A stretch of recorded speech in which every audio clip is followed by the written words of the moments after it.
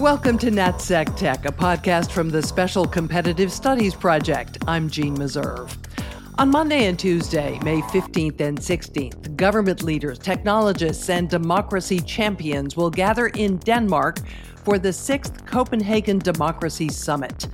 China's President Xi Jinping and Russia's Vladimir Putin will dominate much of the discussion, but technology will also get a lot of attention, specifically how it can both bolster and undermine democracy. Putting on the event, the Alliance of Democracies. The Special Competitive Studies Project, which brings you this podcast, will be a co-host of Day 2. In the interest of transparency, I'm a member of the Transatlantic Commission on Election Integrity, which is part of the Alliance of Democracies. I will be one of the moderators for the Democracy Summit, as I have been in years past. With me here today is the founder and chairman of the Alliance of Democracies, a former Prime Minister of Denmark and a former Secretary General of NATO, Anders Fogh Rasmussen. It's great to have you with us. Thank you very much. A pleasure. With the Copenhagen Democracy Summit right around the corner, how would you characterize the health and strength of the democracies versus the world's autocracies?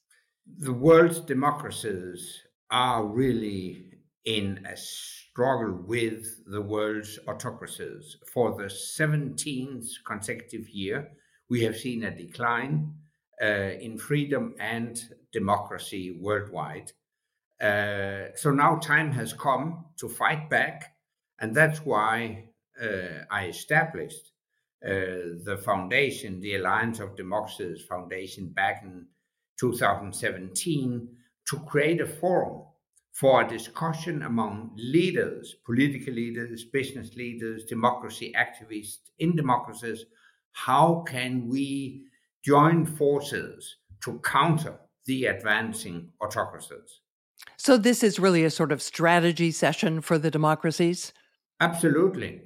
We have seen how Russia has attacked Ukraine. We have seen how China has threatened Taiwan. We have seen autocrats around the world strike back.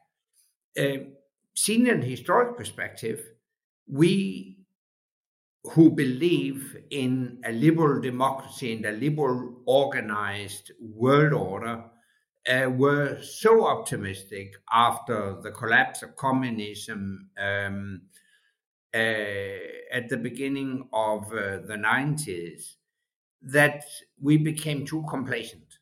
We forgot that we cannot take freedom and democracy for granted. We have to fight for it every day. So that's actually why we have the annual Copenhagen Democracy Summit to gather people from democracies and to discuss how can we strengthen the fight against the oppressive autocrats. You mentioned Ukraine. It represents, of course, in concrete terms, the competition between democracy and autocracy. One of the sessions at the summit is called Ukraine's Path to Victory. Given that the war is dragging on, what is that path? That is to give Ukraine all the weapons and other kinds of assistance that the Ukrainians need to win this war. And I think when we're speaking about we will help Ukraine for as long as it takes, we should rather state we will help Ukraine until Ukraine has won the war.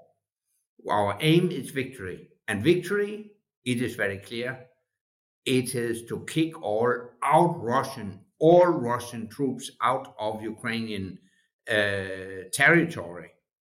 So to achieve that goal, we need to give the Ukrainians all the long-range missiles they need, all the heavy combat tanks, and eventually also fighter jets. And I'm optimistic. If we give the Ukrainians what they need, they have the courage and the strength to kick out all Russian troops of Ukrainian territory. Polls show that support for Ukraine in the West is softening. Are you concerned about that? I'm very much concerned about that. And that's also why we need to ensure rapid progress in the Ukrainian war of defense against the Russian aggression. In this respect, I also have a special message to the American skeptics when it comes to helping Ukraine. I'm taking note of statements that it's only a territorial dispute, that the United States should rather focus on China and Taiwan instead of devoting a lot of resources to helping Ukraine against the Russian invasion. Let me make clear there is no contradiction whatsoever between helping Ukraine and defending Taiwan. On the contrary, the two conflicts are linked. The best way to deter China from attacking Ukraine is to ensure a clear and rapid Ukrainian victory in the fight against Russia, because Ukrainian victory would give second thoughts in Beijing. Xi Jinping would think twice before attacking Taiwan because he has learned how the West determinedly has helped Ukraine and exposed Russia to profound sanctions. Even President Zelensky has said that he's concerned that too much is being expected of the pending Ukrainian counteroffensive, that's going to be absolutely critical to maintaining Western support for his country. Are you concerned about that as well? Obviously, there is a risk, but I don't think we should make any mistake here.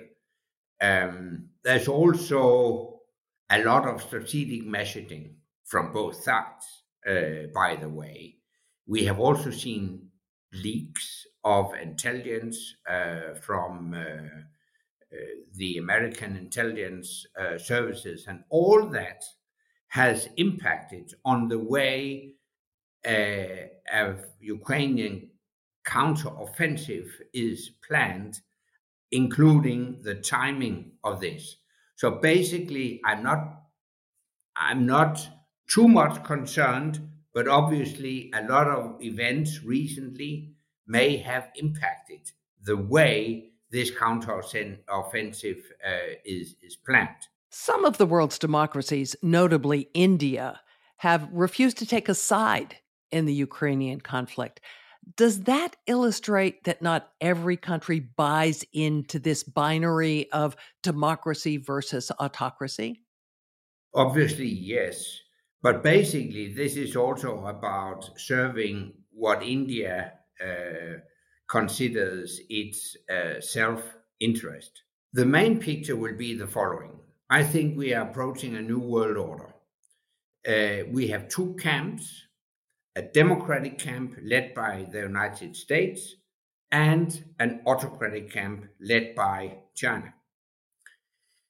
Obviously, it's not black and white. In between, you have a gray zone. For instance, India as what I would call a non-aligned democracy, that on the one hand has strong links with an autocracy like Russia, but on the other hand also is opposed to another autocracy like China, and is trying to ride two horses by participating in the US-led security cooperation in the Asian region called the Quad, which is a security cooperation between the United States, Japan, Australia, and India.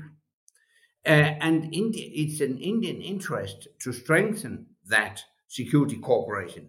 So I think, in conclusion, we have to invest some resources in anchoring India firmly in the democratic camp.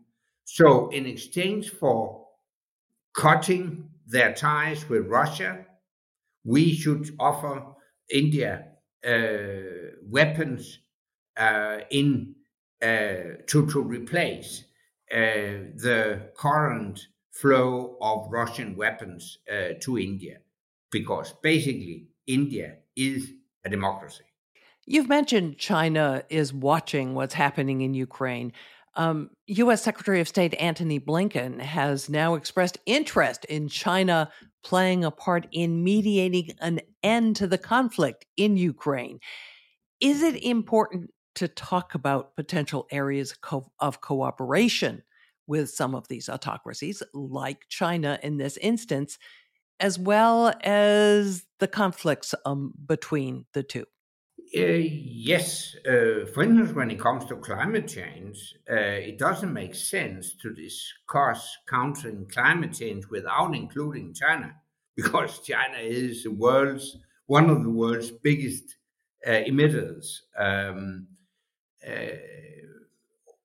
I, I'm doubtful when it comes to a Chinese role as a mediator in the Ukrainian conflict. I really think China has engaged in a very strong partnership with Russia in such a way that China cannot um, take on a role as an objective mediator in peace negotiations. So, personally, I would doubt that China can play a constructive role in solving the crisis. Taiwan, the possibility of conflict there, obviously is going to get a lot of attention at the summit. Is China, do you think, an even bigger threat to democracy than Russia is? Absolutely, in the long run, China is a real geopolitical challenge, because Russia can play a role as a regional spoiler, but the difference between Russia and China is much, much bigger. And China is a rising economy, while Russia is a declining economy, partly because of negative demographics, partly because of the lack of profound economic reforms of society. So it is true, the real long term global challenge is China. But that's exactly why we should devote a lot of resources to ensure a Ukrainian victory in the war against Russia. And we need to provide long term security guarantees to Ukraine to ensure a stable and peaceful European continent. That's exactly in the interest of the United States, because that would free up resources to address the real long term challenge, namely China. China has effectively used economics as a tool internationally to bring countries into its orbit. Is that something that's going to be discussed at the summit? Absolutely, because China is also much more sophisticated than Russia.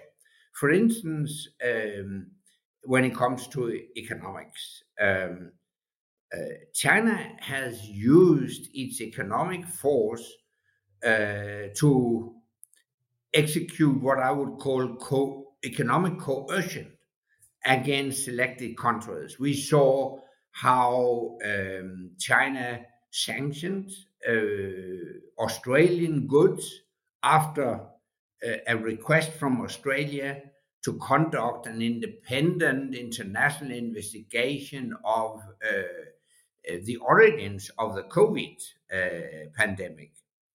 We saw how China uh, practically cut all economic ties with a tiny country, Lithuania, in Europe, after Lithuania accepted the opening of a Taiwanese representation office in Lithuania. My proposal would be that we introduce what I call an economic Article 5. Of course, it's inspired by my past position as NATO Secretary General, where we have a military Article 5. We consider an attack on one ally an attack on all. We, in a similar way, we should consider an economic attack against a democracy, an attack on all the world's democracies. So we should together help that country which is exposed to Chinese economic coercion. So, in the case of Lithuania, we should purchase more Lithuanian goods. We should invest more in Lithuania to replace the lack of Chinese imports and Chinese investments in Lithuania. That's what I call an economic Article 5, and that will be an issue to discuss at the summit. Technology has always been featured at the Democracy Summit, but even more so this year. The second day of the summit is devoted entirely to democracy and tech. Is that because tech has become an even greater concern than it was? Yes, we have seen how technology can be misused by the world's autocrats to serve their oppressive targets or objectives. Using technology is, of course, a dilemma. On the one hand, technology can serve us all in a positive way, can make our life much easier, much more comfortable. The new, face recognition and and other identification technologies can make our daily life much, much easier. But the negative aspect is it can also be misused by autocrats to strengthen the control of their population. We can use robots in a very positive way to get rid of heavy, dirty jobs. But it can that's a positive thing. But it can also be misused by autocrats to produce killer robots that can be sent towards the enemy. We have already seen that actually in the Ukrainian war. So technology can be used in a positive way and in a negative way. We have to discuss at the summit how can we formulate international norms and standards that are based on the principles of freedom and democracy. And how do you do that, particularly if Russia and China are reluctant to sign on? Yeah, that's a big question. I think one way forward could be to create what I would call a technological alliance of democracies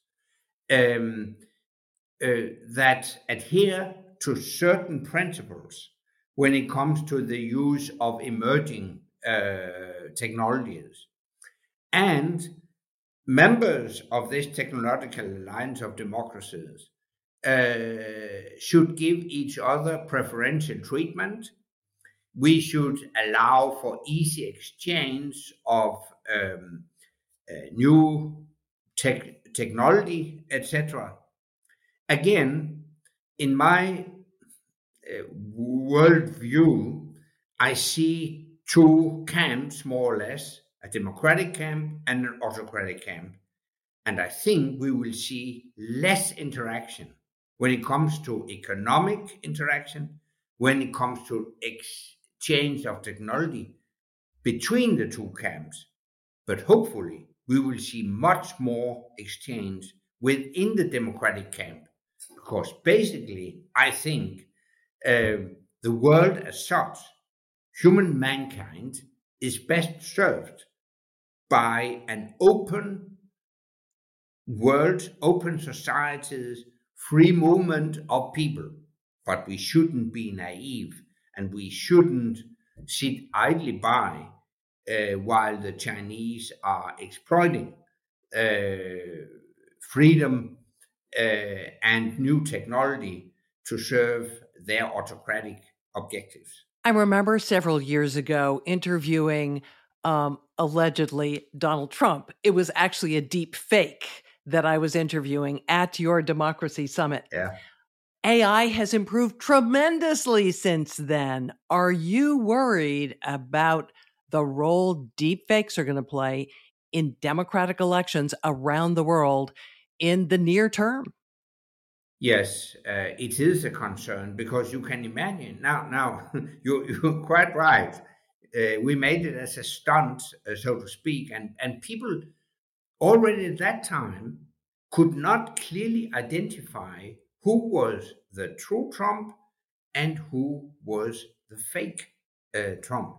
And you're right, since then, the technology has developed significantly. Um, you can imagine if uh, hostile forces are spreading fake news 2 days, 3 days before election day, how it can have a deep impact on the outcome of democratic elections. So I am concerned about this challenge. This is exactly the reason why I established the Transatlantic Commission on Election Integrity together with President Biden, then Vice President Biden, back in 2018. And the focus of this commission is exactly to identify disinformation and develop tools to detect disinformation. And this is really a race to be on top of the development because, as you mentioned, the development, the progress in this area is so rapid that we have to really speed up to detect, identify, and counter disinformation. Anders, I'd love to ask you a question about American democracy. At past summits, we've had some discussion about that. Are you going to be taking a look again this year at the state of democracy in the United States? Yes, both former Speaker Nancy Pelosi and former Secretary of State Condi Rice will address the summit, and we will, of course, discuss the American engagement. I would say American global engagement. So, to speak honestly about it, I don't think the main challenge is a state of American democracy. Obviously, you have problems, like all democracies do have problems. But now let us focus on the overall challenge, and the overall challenge is the advancing autocracies and how to counter the advancing autocracies. And in that respect, I think the lesson learned is the lack of American global leadership is maybe the biggest threat to global democracy. The lesson is if the United States retreats, the United States will leave behind a vacuum. And that vacuum will be filled by the bad guys, the autocrats. We have seen that during history. We have seen it time and again, and we are seeing it also right now.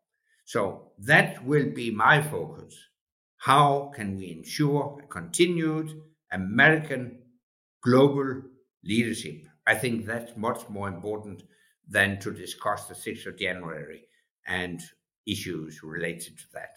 Anders Fogh Rasmussen, former Secretary General of NATO, former Danish Prime Minister, founder and chairman of the Alliance of Democracies. Thank you for joining us to preview the Copenhagen Democracy Summit. I look forward to seeing you in a couple of days in Denmark. Likewise. Thank you very much. I'm Jean Meserve. Thank you for joining us for another edition of NatSec Tech, a podcast from the Special Competitive Studies Project. I hope you'll do so again. Take care.